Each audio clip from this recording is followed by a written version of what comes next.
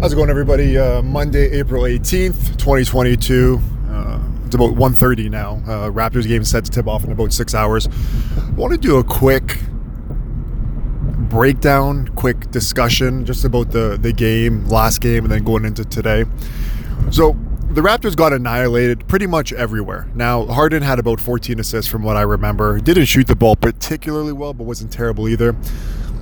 Embiid was great, for sure. He got fouled a lot. Went to the line, hit his free throws as usual. It was Tyrese Maxey that really did all the damage for the 76ers, that put this game pretty much out of reach. Now, the 76ers did a great job of finding the open man. And what the Raptors have done, Nick Nurse, what they've done against great players is they've really limited the amount of touches that the other team's best player gets.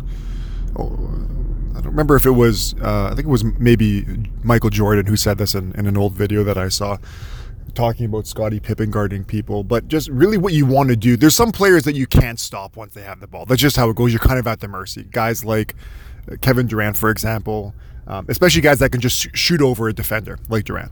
Now, with Embiid, that's one of those same kind of things. He's going to get whatever shot he wants, provided he has the ball in his hand. So what you do is you try and make those touches as difficult as possible.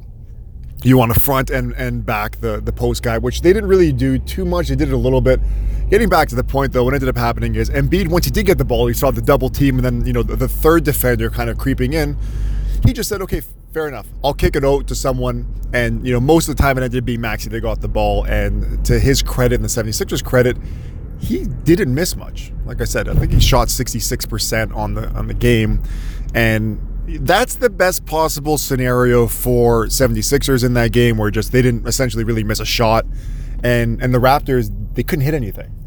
Gary Trent, I've said this again, he had a great stretch for, I don't know if it was specifically about 6 or 7 games where he was dropping 30 consecutively. And of course, that was probably when OG was out and the Raptors were a bit undermanned. He was the primary guy, fair enough.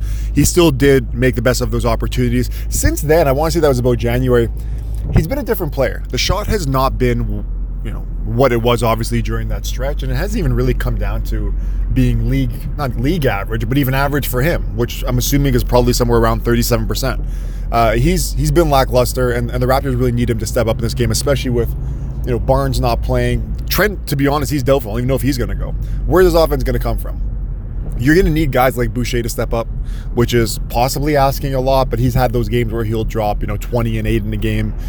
And Pascal's going to have to be, I looked at the numbers when I watched the game, I think he was incredible, but the numbers were pretty decent. He didn't drop 30, but they're going to need 30 from him today.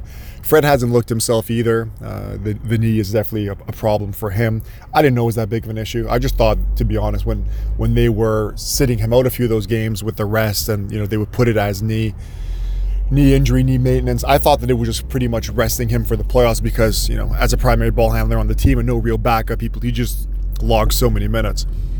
Getting back to the game today, the Raptors are going to have to do a better job on Embiid.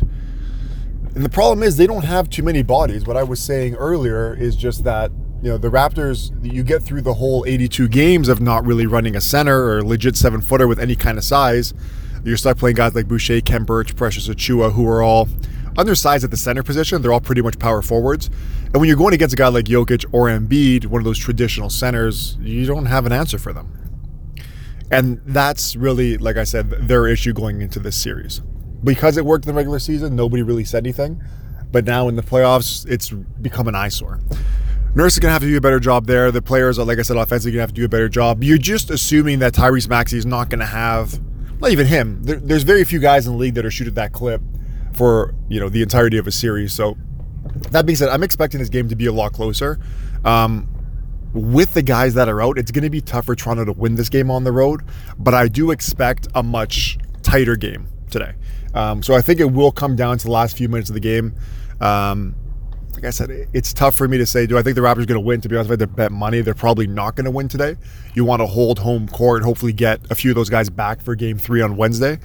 But for today, you want to see a better effort. You want to see a close game, and hopefully like I said, they can do a better job at Embiid and not be running around like, the chickens with your head cut off, because that's what happens when there's so many switches, you're double teaming guys.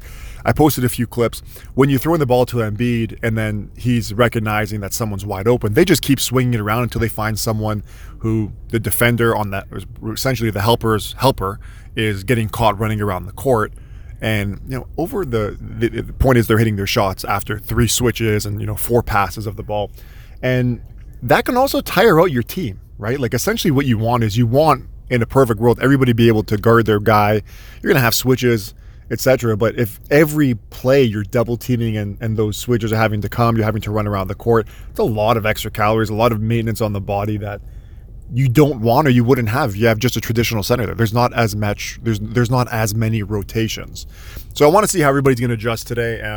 Enjoy the game tonight, guys. We're going to do another podcast with Lamar on the weekend. We're going to go through some of the the trending topics, and obviously the playoff series. We'll have a better idea of how these series are looking once the game 3s are done, and the road teams, the lower seeds, have at least one home game.